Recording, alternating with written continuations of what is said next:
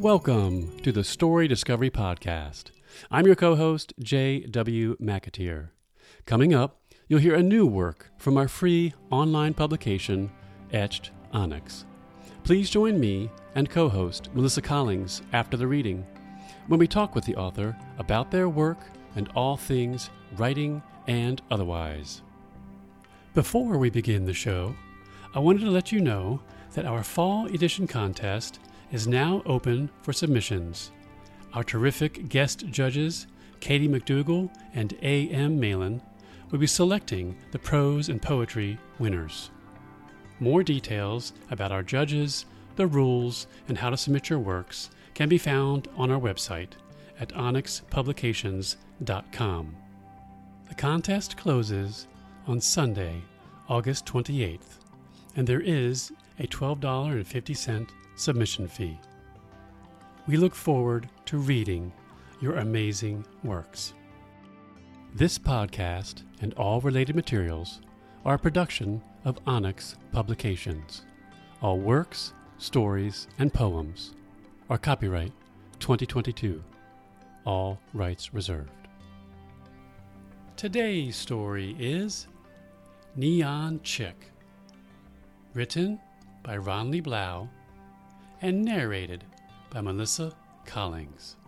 Settle in and enjoy. Neon Chick by Ronley Blau.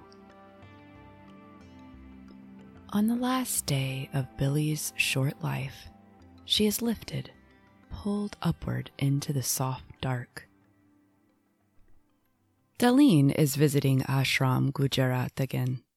She floats above a winding path through a lush grove of coconut trees. The faint sounds of chanting and gong-like bells grow incrementally louder, drawing her in. She inhales the stimulating scents of spiced dal and dense sweet jasmine with subtle undertones of urine and cow dung. Real, she thinks. As the ashram building comes into view, she is struck by the contrast of colors. The bright green landscape is dotted with rich pink and orange silk saris wrapped around the women, the men in long shirt-like dhoti kurtas. The color theme continues as she moves through the veranda and into the main sanctuary. Cushions in deep fuchsia and persimmon orange fill the wood floor hall, and beautifully painted Hindu gods and goddesses adorn the walls. Inside, the aroma has changed to an intoxicating mixture of holy basil, frankincense, and human sweat. At the apex of the high ceiling is a large circular skylight. Angular beams of light stream down onto the sadhus as they gather into the room for meditation. The chanting is all around her now, and she instinctively adds her own voice to its rhythmic vibration. The distinction between sound inside and outside her body blurs. Something new is happening today. She can feel it. Yes, her mind is still jumbled. I want to paint my bedroom the color of this cushion. I'm actually getting the hang of this. Oh, yes. Thank you for this question, she is telling an imagined interviewer. I did start out spacey and fidgety, but now I can set for hours. But today she is aware of these thoughts, noticing that they are happening constantly, like a little commentator living inside her brain. How did I not hear them before? Noodle, Daleen's 10-year-old brother, clumsily leaps up the steps 2 at a time to his sister's bedroom. He bangs his fleshy fist on the door while yelling her name. With no response, heart racing, he throws open the forbidden door. Daleen! Daleen! His eyes adjust to the absurd scene. Daleen, entangled with tech gear, straps, cords, headset, goggles, nose mask, resembles a modern Frankenstein. A repetitive, off-tune sound emanates from her mouth, the only visible organ strikingly obscene in its uncovered state. Sporadically, she bows her head forward, hands together in front of her heart, her metallic dyed highlights falling over the visor. Noodle waves his arms at her, frantic for her attention, but she is blinded by the virtual headgear. Finally, he jumps in front of her and grabs her arms. She tears off the headset, startled and exasperated.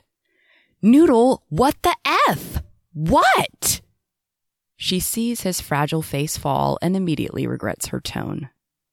Don't you understand, kid? You can't just barge in here. I'm doing something important. And I'm really getting somewhere. I could become enlightened or something. Okay? So you gotta stay out of my room. I'm sorry, but it's the chicks. They've hatched and we have a special. She frowns skeptically but follows him down the beige hemp-covered stairs and out to the coops. The ceaseless winds slapping the streaked hair into her face. She opens the lid and peers down into the chirping heap of downy fluff filling the nesting box. I don't see what you're talking about. Deline starts, but as she looks more closely, a spot of bright lime green within the brown and gray feathers grabs her attention. Is that a bug?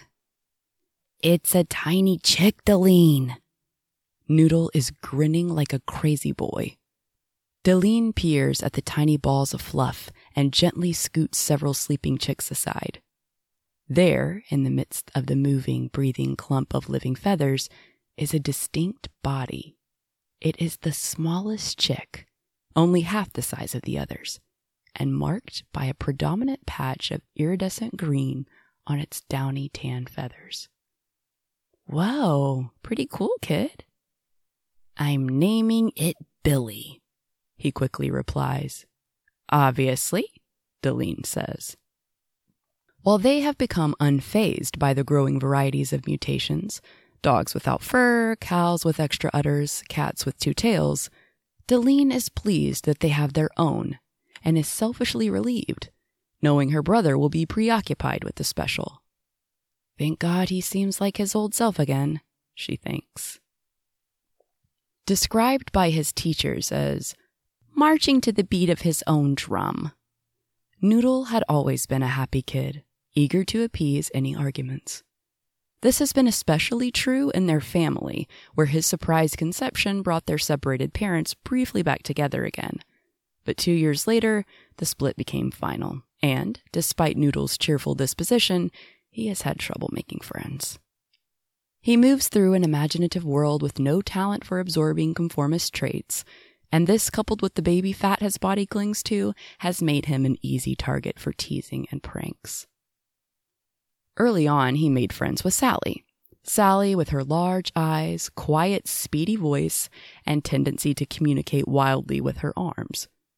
They became inseparable for several years, but their entwined friendship fueled obsessive teasing from the dominant kids. Eventually, Sally grew distant, and earlier in the year, she told him to please leave her alone. When he continued to seek her out and apologize for some imagined wrongdoing, her mother called his, asking that she please tell her son to let Sally have some space.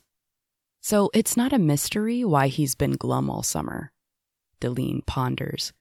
But her thoughts quickly turn back to the VR program and impressing her professors through her dedicated efforts. While Noodle had just been a babe when their parents split, Deline had been 10 and vividly recalls the fights ending with their mom peeling off in the car. Deline had laid sleepless in bed, praying, "Please come back, please come back." But from then on, she had become Little Mama to Noodle, hoping to make things easier for her mom. Her fear of abandonment propelled her premature stint into mothering.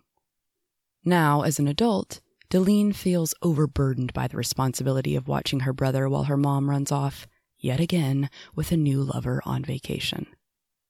"You'll just be on the programs anyway, Deline. Raising kids on my own has been so exhausting. I just need a little break, honey," she'd said, laying the guilt on thick. Stuck in the habit of placating her mom, Deline acquiesced. Audio posting on Talker in her newfound Zen voice. "My brother needs me. I am called to meet this moment for my family. Deline had surprised herself by getting the prestigious internship at YUM, Youth Unity Mission. Their research on empathy had been well funded after tribal gang violence erupted all over the country. But the first VR programs to promote empathetic unity, a refugee camp in Greece, a poverty-stricken village in Guatemala, and Mean Street Life, a first-hand glimpse into homelessness, were so unpopular commercially that YUM had shifted to researching more appealing VR experiences in their quest to promote connection and empathy in youth. Deline had hoped that by working with YUM, she would gain some clout in her college cohort, but the pleasant surprise had been that she actually enjoys the Ashram Gujarat program. In truth, she is feeling addicted, compelled to plug in as much as possible, detailing her progress with conscientious notes. Noodle has been a constant presence at the chicken coop since Billy's arrival. Today, he brings his notebook, cricket crack chips, and a dandelion pop, keeping his eyes glued on Billy's small body. He makes notations like, at 1400 hours, the special is sleeping. At 1525 hours, the special is pecked by a sibling chick. Deline is being led in a breath meditation. After minutes, or maybe hours, her point of perspective shifts from observing her breath to being inside her breath, expanding and retracting with her body's oscillating movements.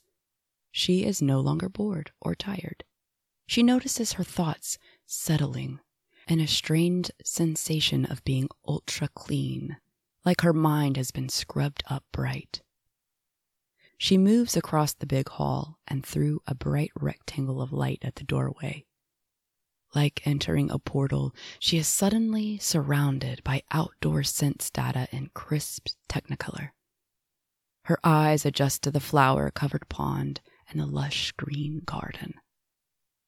Around the sparkling circle of water, a procession of graceful people heads toward her. A man stops just 2 feet in front of her. He must be the Dalai Lama, she thinks. His eyes are filled with benevolence, and she releases, an unnoticed until then, feeling of shame and embarrassment. In his gaze, she is forgiven, accepted. There is a congruent unclenching in a deep layer of her body, and relief floods her neural tributaries, leaving her washed in expansive wonder. A petite woman approaches next, her clear brown eyes emanating a motherly hug she's always dreamed of. She hears a whispered voice in the background. It's Dipa Ma. The long line of mesmerizing monks and nuns continues, warmth shining through their eyes, the most beautiful eyes she feels like she's floating, embraced by limitless care. Face after face, seemingly unending, appear before her, each looking at her knowingly with pure acceptance. Tears are streaming down her face now as she feels herself melting, belonging, the low-grade persistent anxiety loosening for the first time since her parents split. Noodle sucks in his breath at the pop of bright red against the special's neon green feathers, confirming his worry that she will be pecked to death. He gets right to work setting up an old lamp over a plastic bin filled with scavenged plant debris, and in the early morning light, carefully places Billy into his shirt pocket before taking her to his room. There, he tucks Billy into her new home under the lamp's heat. He falls back asleep watching Billy's tiny body rapidly rise and fall with each breath and feels a joy he hasn't felt since last summer, when he and Sally would lie on their backs, their voices forming one continuous sentence, creating stories in the clouds. On the 14th day of Billy's short life, she senses her first world again, and its moving air, grassy scent, and in the distance, the cheep sounds of the other chicks that hurt.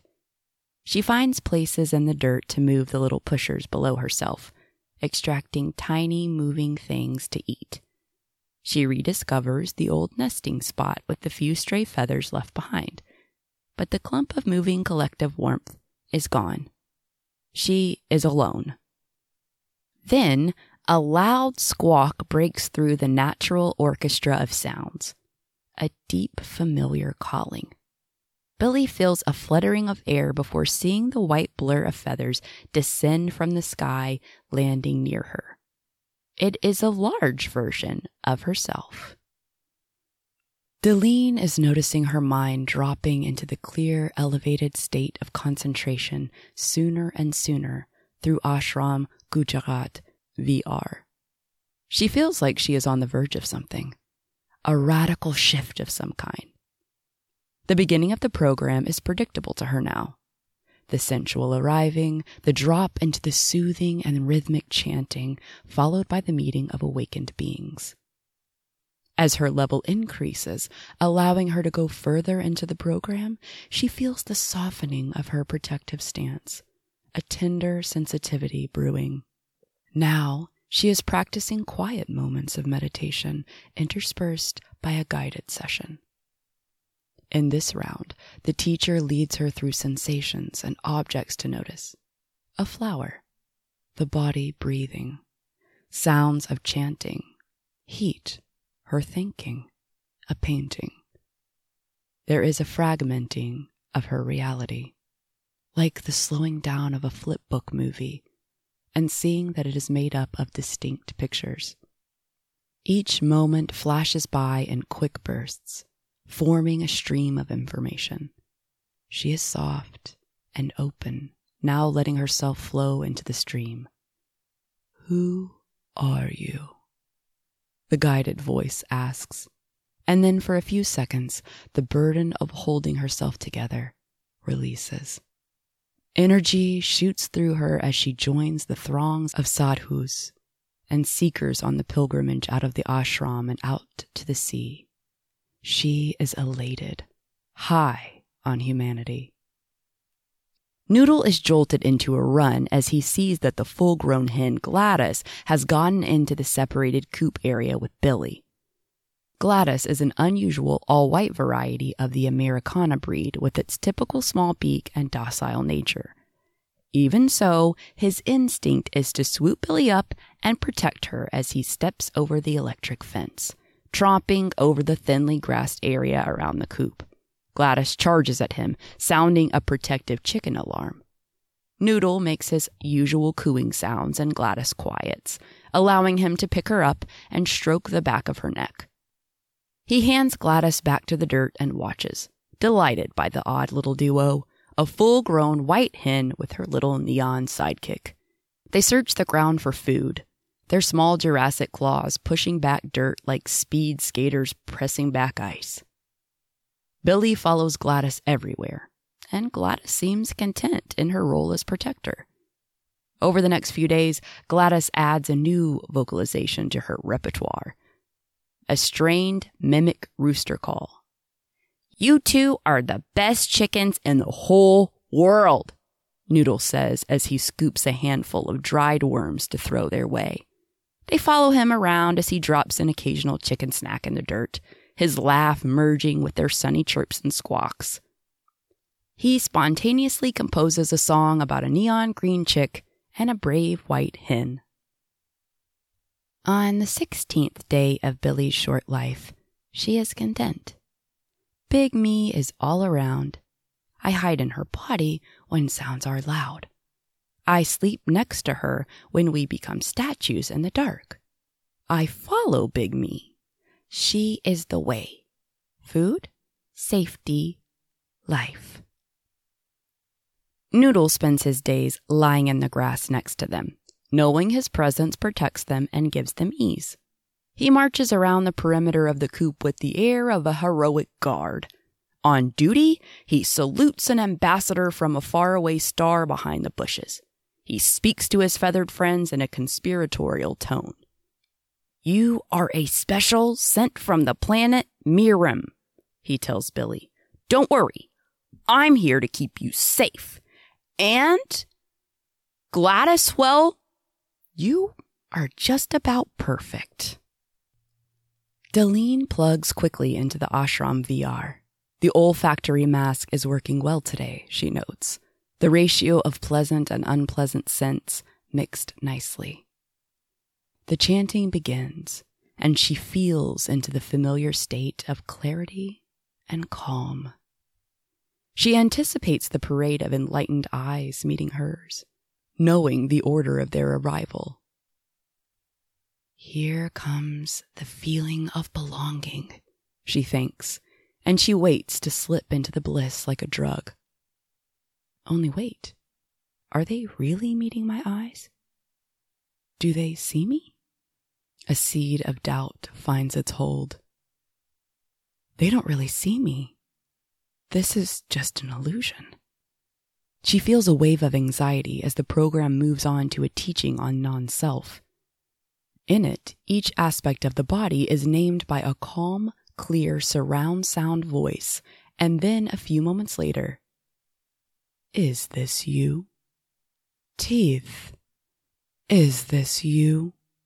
Eyes, is this you? On and on, the calm, even voice is asking. Ears, is this you? Hearing, is this you? Where am I? She thinks. And then for a brief moment, she sees herself from the outside. She sees the jumbled thoughts making up her fears. Fears of being left, unwanted, and unchosen. Hair, is this you? Gallbladder, is this you? Yes, that is my stupid hair, my ugly face, my average body. She observes the shallow concerns about being admired, liked, the way she covers up her worries by putting others down. Why don't people seem to like me? Even my unintelligent classmates are more popular. These thoughts are clinging around her now in an endless neurotic loop. Bones, is this you? Skin, is this you? She sees all her ideas about herself coalesced into this unappealing body called Deline. She drops into sobering disappointment. She doesn't like this Deline. She had thought the program would change her, make her better, more confident, perhaps full of goodness. Stomach, is this you? Is this me? Who am I? Oh, she gasps. Maybe this is it. Maybe I am supposed to be lost. They called it no self, didn't they? I must be doing it. Blood, is this you? Heart, is this you? Maybe they will move me up through the YUM hierarchy when they see how well I'm doing in the program. This will prove I have something to offer. The self-congratulatory thoughts get louder, begin to take hold and gain momentum. Head, is this you? My peers will want to know me. She is lost in the vain conceits, an overpowering sensation of density in her forehead. Thoughts, is this you? I just need to get back there, back to Dipa Ma. If I can just get back to the feeling of belonging, of being good. Anxiety has enveloped her again. She is desperately grasping for a way to return. Feelings, is this you? Stop asking me! She screams. She tries desperately to remember the kind eyes, the blissful spreading out sensation that has flown away. It feels like her brain is pushing against her forehead, trying to break free, when she hears a faint sound in the background, a subterranean signal from the real world. On some level, she knows the faraway sound is Noodle. He sounds part animal, part human, like the sound of a coyote drunk with longing. She chooses to ignore it. He is not going to ruin this session. I need to get back there. I need to feel good. She turns up the volume on her headset. Noodle knows there is trouble an instant before registering the sound. The call, composed with rhythmic urgency, is an intuitive alarm in any language. Gladys! He runs out of the house and out of the coop. In the perimeter of his vision, he catches a hawk descend, breaking open the blue sky. It swoops down toward the coop, then lifts back up with the glint of pale green amidst its large black body. He can hear the wide pulse of the hawk's wings pushing itself through space and into a dark, tiny dot. Gone. His wailing voice joins Gladys's haunting, repetitive calls as he collapses onto the ground, pooling up with pain. On the last day of Billy's short life, the dusk softly coats the shapes of her world. Push dirt, find food. Push dirt, find. Big Me is squawking. Push dirt. Big Me is breaking herself with her sound. Run, run, run. A quick flicker of light, then the sky goes dark as large wings surround her. Billy is lifted, pulled upward into the soft dark, flying. Below, she sees the white shape of Gladys getting smaller and smaller, her persistent cry now joined by the otherworldly screams of the giant boy. Pain everywhere. Big Me, boy me, feathers, fading light, air, inside, outside. There is no difference.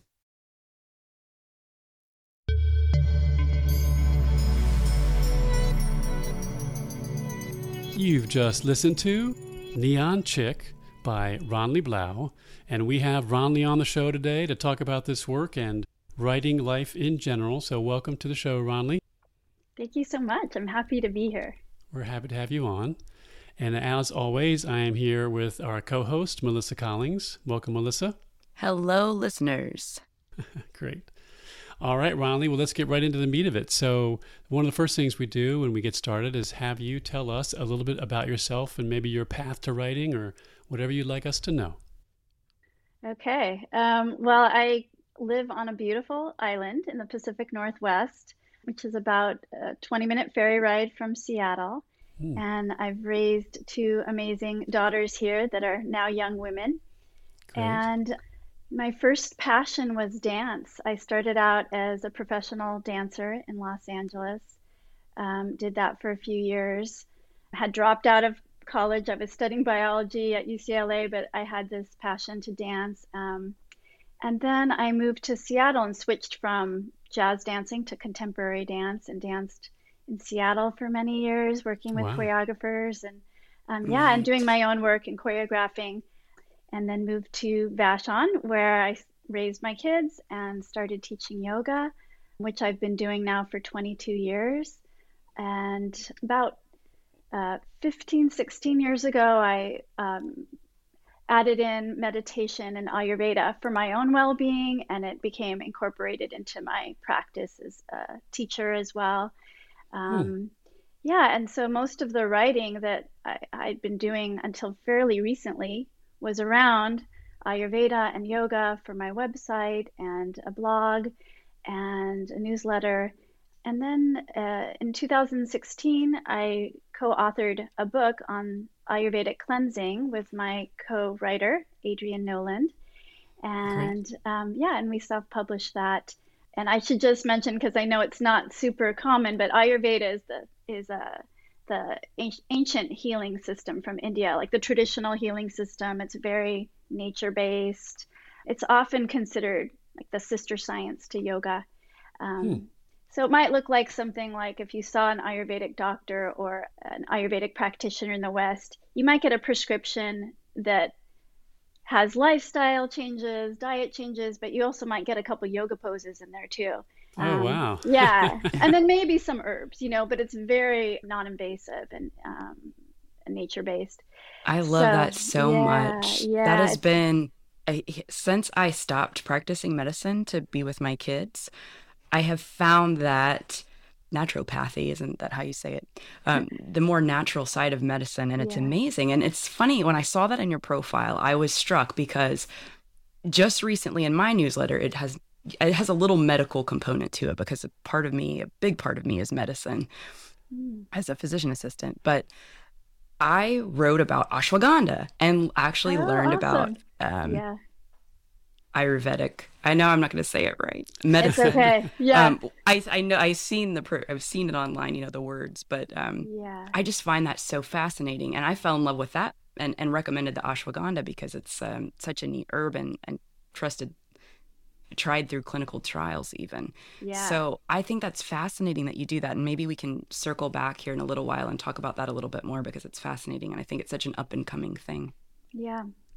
Yeah. So, I was really just writing in that world until the pandemic, and I have a feeling a lot of people maybe started writing during that time. But I also had another job at an art center on the island, and I was temporarily laid off, and my teaching had cut back quite a bit early in the pandemic. I wasn't doing retreats and other things that I normally do with yoga teaching, and I had a lot of time, and I just felt this imperative to write. Like, just stories were streaming out. A lot of memoir and memories and poetry and ideas. It was all fragmented. There was no rhyme or reason. And I was just starting to make connections in the writing and get excited about it. And that's when I got my job back at the art center. Ruined everything. Yeah, ruined everything, but needed the income. And so I went back, but it was definitely an itch. I kept feeling, and I really kind of dropped it. I felt like I got too busy, and it got left behind, but it was bothering me. And then I took a short workshop almost about a year ago. It was a maybe 4-week workshop on memoir writing with Shauna Ahern. I don't know if you know her, but she wrote a beautiful memoir called Enough. And that name sounds very familiar. Yeah, it's a great memoir, and I just loved it, and it got me excited in a new way that I hadn't discovered as an adult. I love that. Yeah. And then so I decided to quit my job at the art center about a month later, and just put more time into the writing. So last fall I took another workshop that was just on any kind of writing you want to do, and I explored fiction for the first time since I was a kid. And so that's been really a fun discovery. Wow, that's great. So is this one of your first fiction pieces? It really is. Yeah. Oh, that's amazing. Yeah. Well, okay. I mean, there's lots to talk about with your background. So tell us about this piece a little bit. Is there any kind of real life that I was just curious, did you grow up on a farm or something? Is there any inspiration from your life in this, or just tell us about that? Yeah.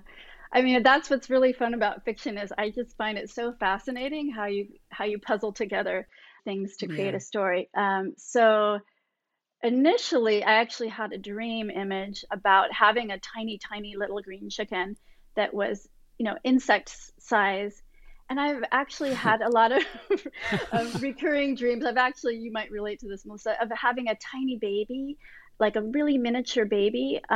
And this has come up, and I find it compelling because in these dreams, there's such a need to be incredibly sensitive and careful and mindful about caring for that kind of a being.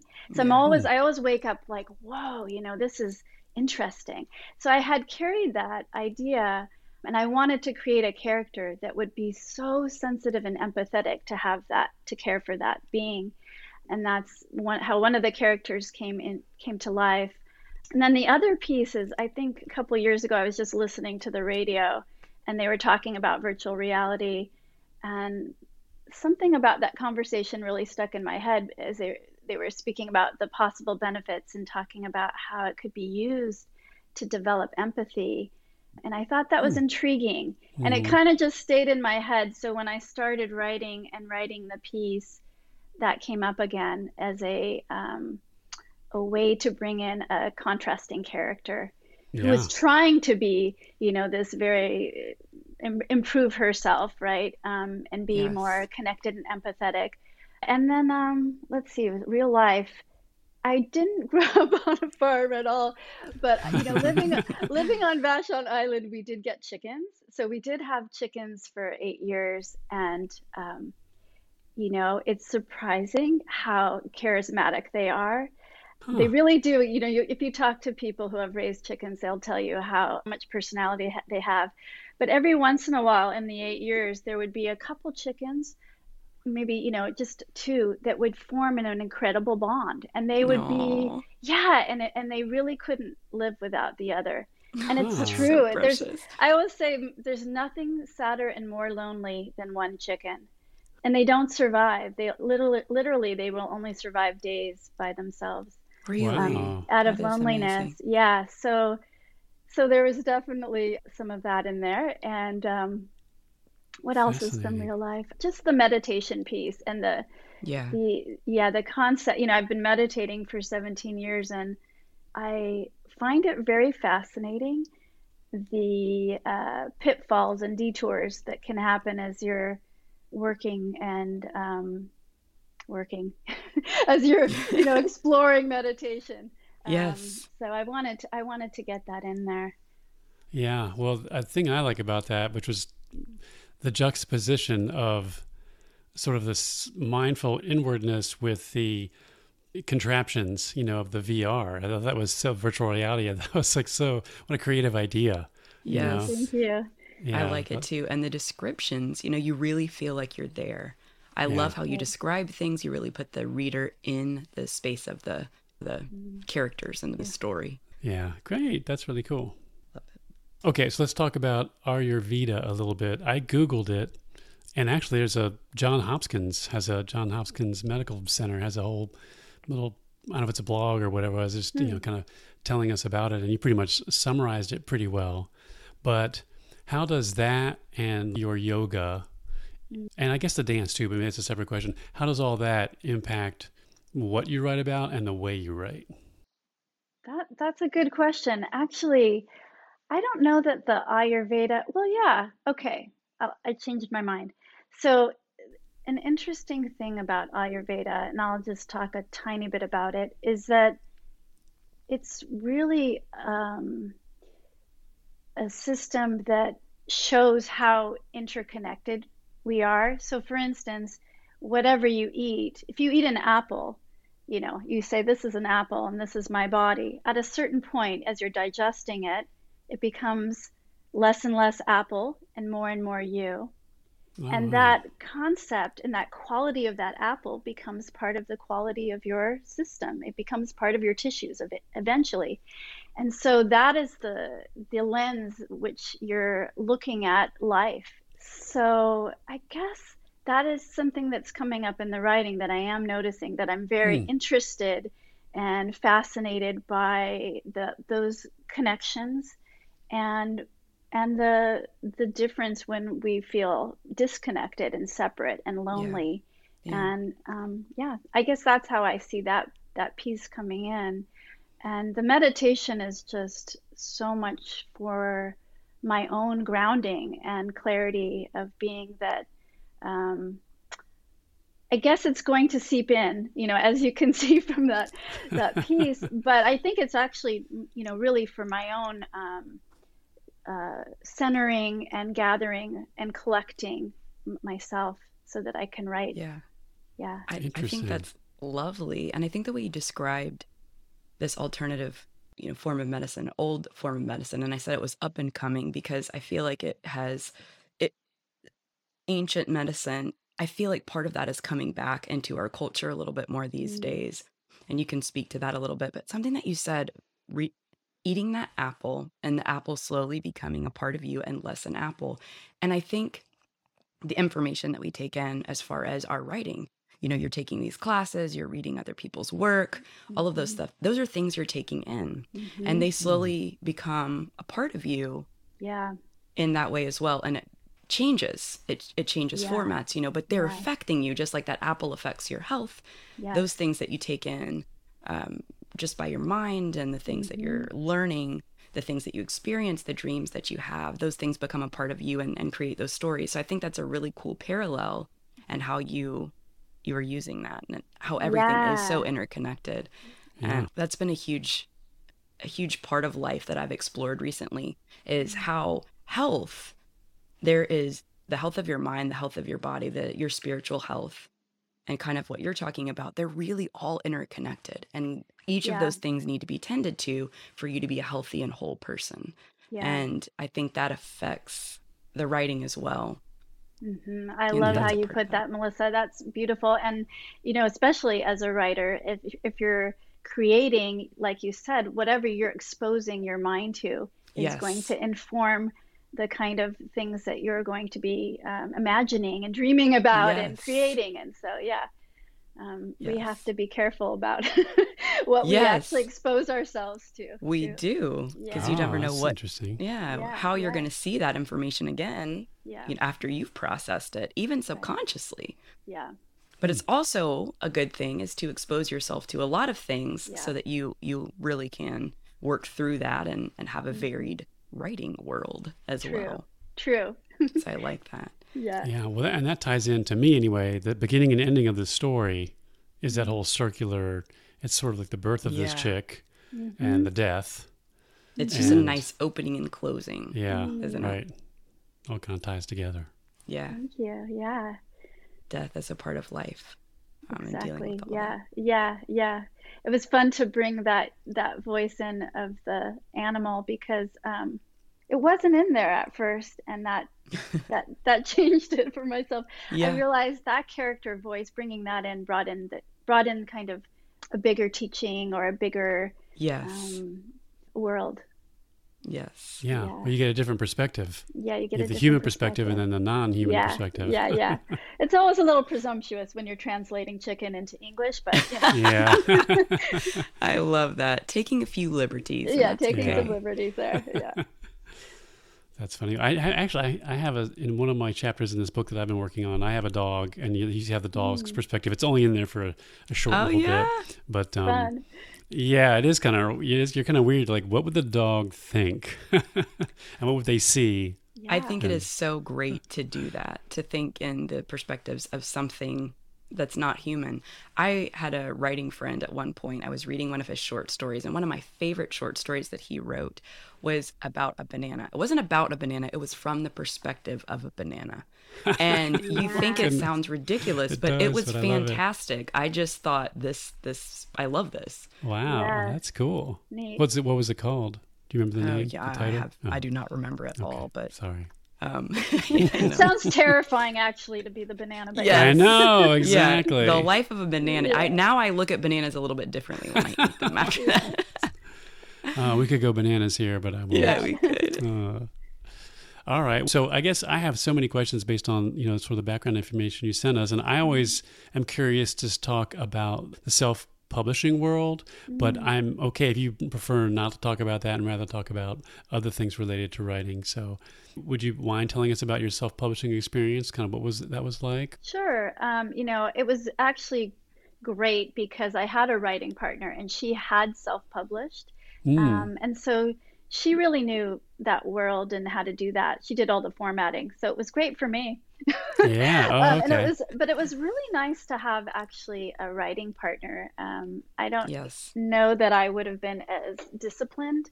We had specific meetings where we would decide, you're going to work on this section, I'm going to work on this section. And we felt we were accountable to each other to get it done. So it really kept things clipping along, and we could edit each other. And so I liked that piece of it and that freedom. I do think the realization that we had afterwards was it was really hard to get it reviewed. A lot of journals that it would have been nice to have the book reviewed in don't review books that are self-published. So it was a little harder to get the word out, I think. Interesting. Yeah. So pros and cons. Right. Yeah. Well, and is that book on the Ayurveda also part of it? The book is on an Ayurvedic home cleanse, which I'd been leading groups for 10 years before writing the book. Yeah. Okay, cool. Home cleanse. Cleaning, like cleaning your home and your space? No, meaning that you would do this physical health cleanse at home. Because that's what I was originally thinking. Yeah, traditionally it was done It's called Panchakarma, and it was done with clinicians, and you were actually, in a retreat setting away from all your responsibilities and work and taken care of. So to mimic that at home is a little More challenging, but challenging. Yeah. yeah, Yes. Hmm. I like that. You have to find ways to incorporate that in your daily life, though, or you'll avoid it.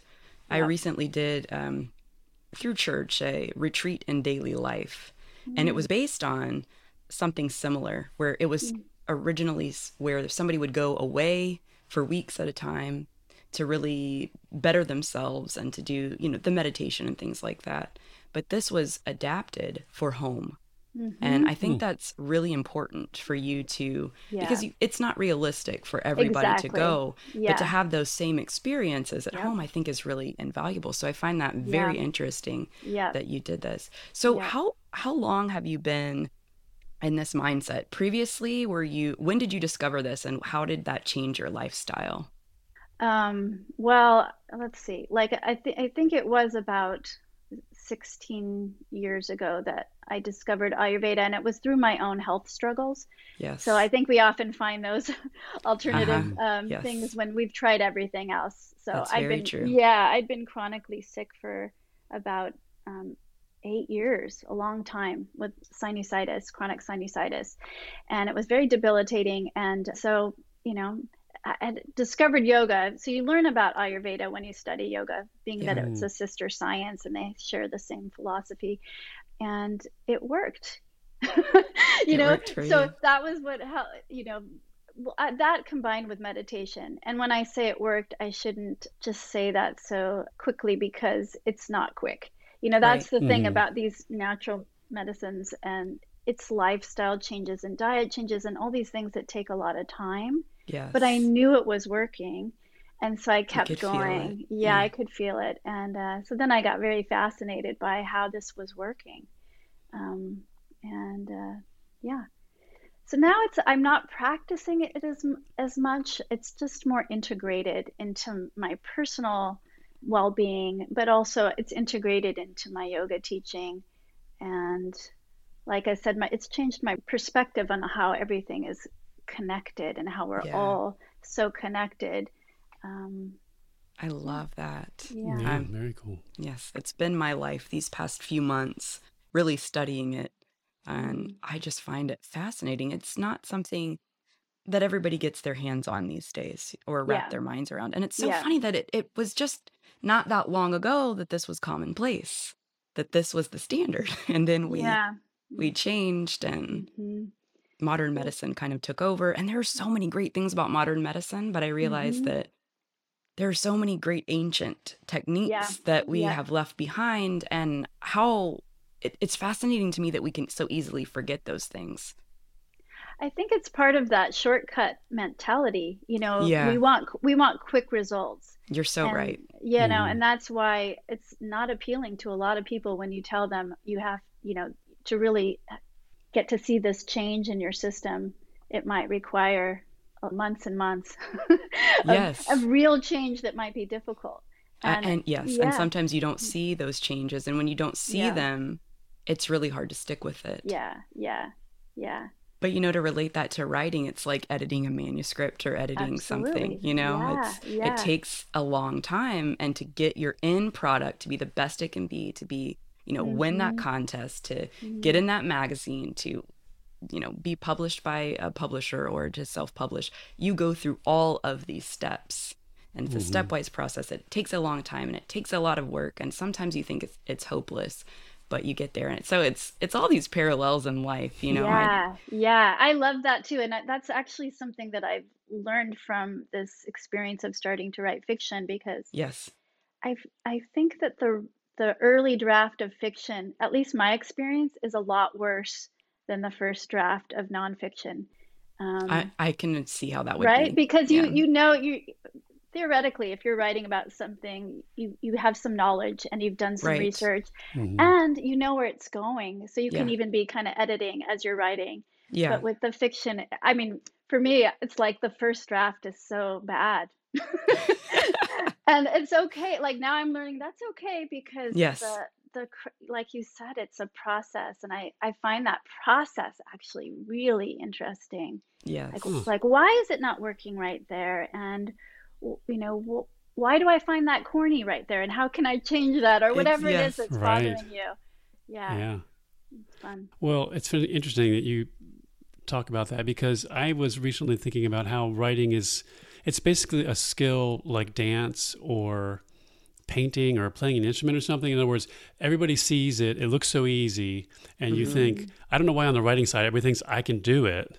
You know what I mean? But I mean, you Yeah, can, but you won't play an instrument the first day you pick it up, right? Like, there's a yeah, long process you have to go through. Same with dance and all that stuff. Like, you have to yeah, invest that time into yeah. getting the skill, and it's a learning process. You do. So, Yeah, You that really is do. interesting that for some reason writing you would think, okay, I think it's because it's like everyone has access, or not everyone, but most beings have access to that. I mean, right. it is a lot harder to, okay, now I have to find dancers and studio space and, all of that. But you're right. Why wouldn't it take Yeah, immense effort. effort? Exactly. Yeah. Yeah. I mean, I Right. think, and I guess a good analogy would be, I mean, yeah, you could paint a house, but is it going to look like what you want it to look like on that first go? No. You know what I mean? Like, Right. Yeah. it'll have Yeah. walls and a roof or whatever, but it's going to be very basic. And I think that's something that a lot of writers have to struggle with when they're first starting out. But the point is, Yes. you got to keep at it. You do. And you have to be open to listening to other people, because that first draft, when you finish it, you think it is so good. You think it looks a whole lot better than it actually does. A friend of mine sent me this video. I think it was a Facebook video of this girl, professional dancer, speaking of dance. She looked amazing. And then underneath there was the caption of what I think I look like when I'm dancing. So you see how she's beautifully dancing, and then you see the opposite of this person who's actually dancing. It's older woman, and she looks like, Elaine on Seinfeld too, Oh this my little gosh. kid. Yeah, Yeah. yeah, The yeah. dancing Yeah. stuff. So she looks like that, and she thinks she looks like this masterpiece dancing Right. on stage. Like, Cute. I am ready for, the productions. But Funny. really, in reality, she doesn't look like that. So it's a time, it's self-awareness and being open to Yeah. change, and having, when somebody reads that work, and you may see it and be like, well, this is garbage, but sometimes it takes developing those skills to realize that your own writing, it's like your children, you think your children are the best looking thing ever, but you don't really know if they are, because they're yours. Somebody else thinks their children is Yeah. they're, Right. You got to get Yeah. different are the best perspective. thing. Right. So not Cool. to say, I truly have the most You're, beautiful they children are on the planet. most beautiful. Yes, I think. I bet they are. I can imagine that they are. I'm just kidding. That's funny. But yeah, so it takes time, and being open to admitting that you might be wrong in the first draft. But it Yeah. takes that sticking to it, just like with medicine. If you want to if you have a goal, you have to work toward that goal. And you have to be willing to put the time and the effort. You have to be willing to change when you're wrong. Yeah. Yeah. Okay, I'm waxing philosophical, All right. so I'll stop. Well, and you are somewhat new to the fiction side of writing, right? So what have you Yeah. found any big differences in how you approach it, Mm. and or what's more challenging? Whatever you found to be particularly challenging in writing fiction versus nonfiction? Well, it's still pretty new, but I was very surprised, and I am still surprised how hard fiction is actually. I think it's really easy to get caught up in, and this comes back to what we were talking about, Melissa, with like all the information you take in, and we Yes. have so many stories. Yeah. We have Yep. gathered so many stories, and it's so easy to fall into some cliche or some pattern.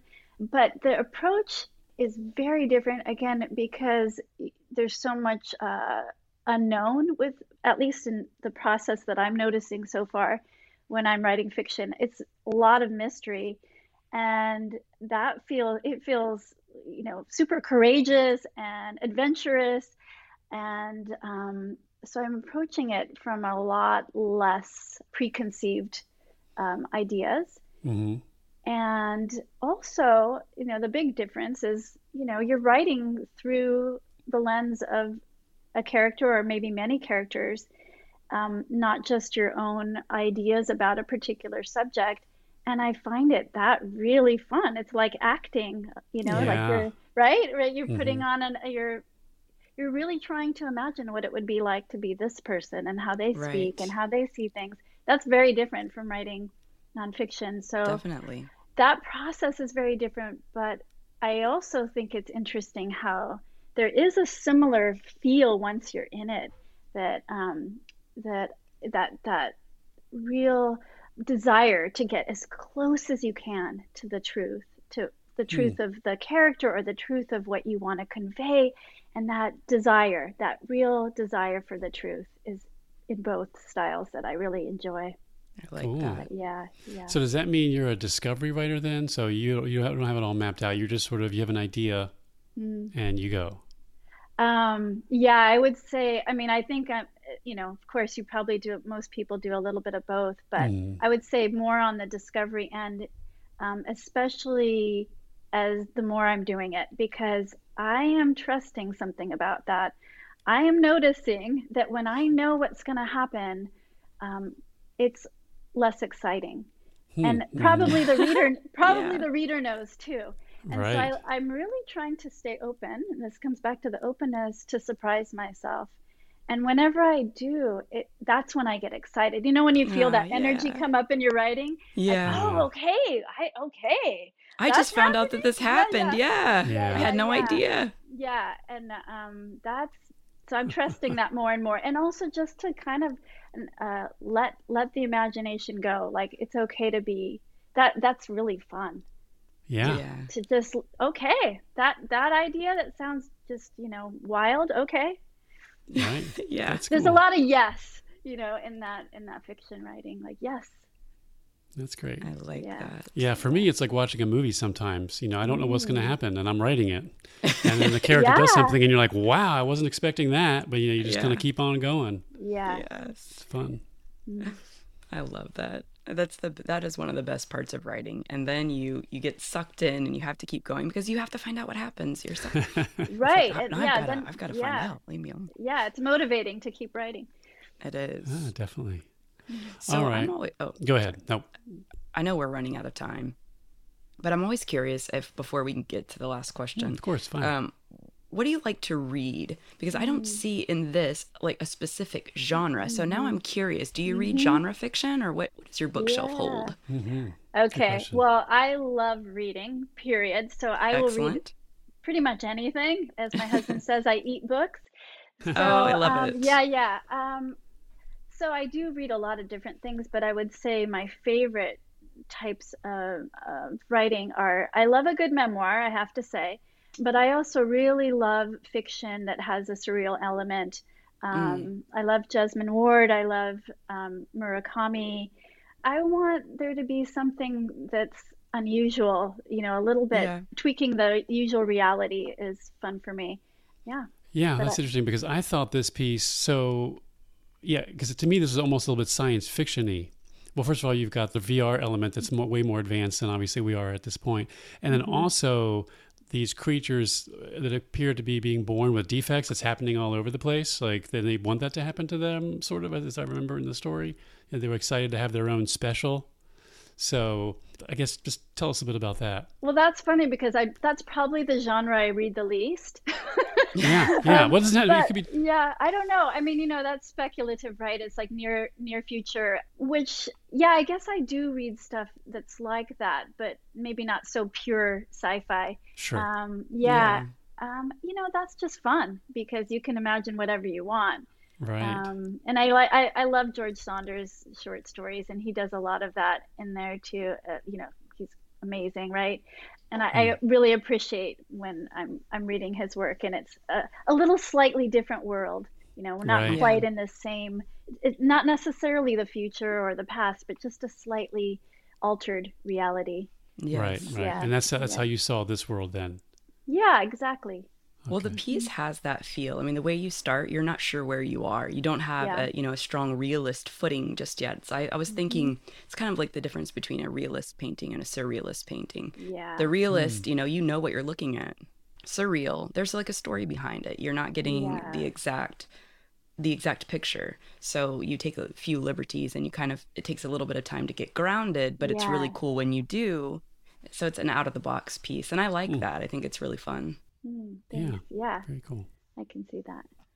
All right. Well, believe it or not, we are already coming up on time here. So we always end. Well, oh, wait, I do have another question I want to ask. So I added this to our list because I really enjoyed it from a previous interview, which is, do you remember the first book that made you cry?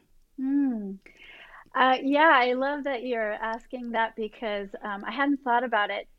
It was The Secret Garden because I think that was the first book, like real book that wasn't a story, picture book that I read, and I was so moved. And what I love about that you brought this memory back to me is that it actually woke up this whole idea of reading.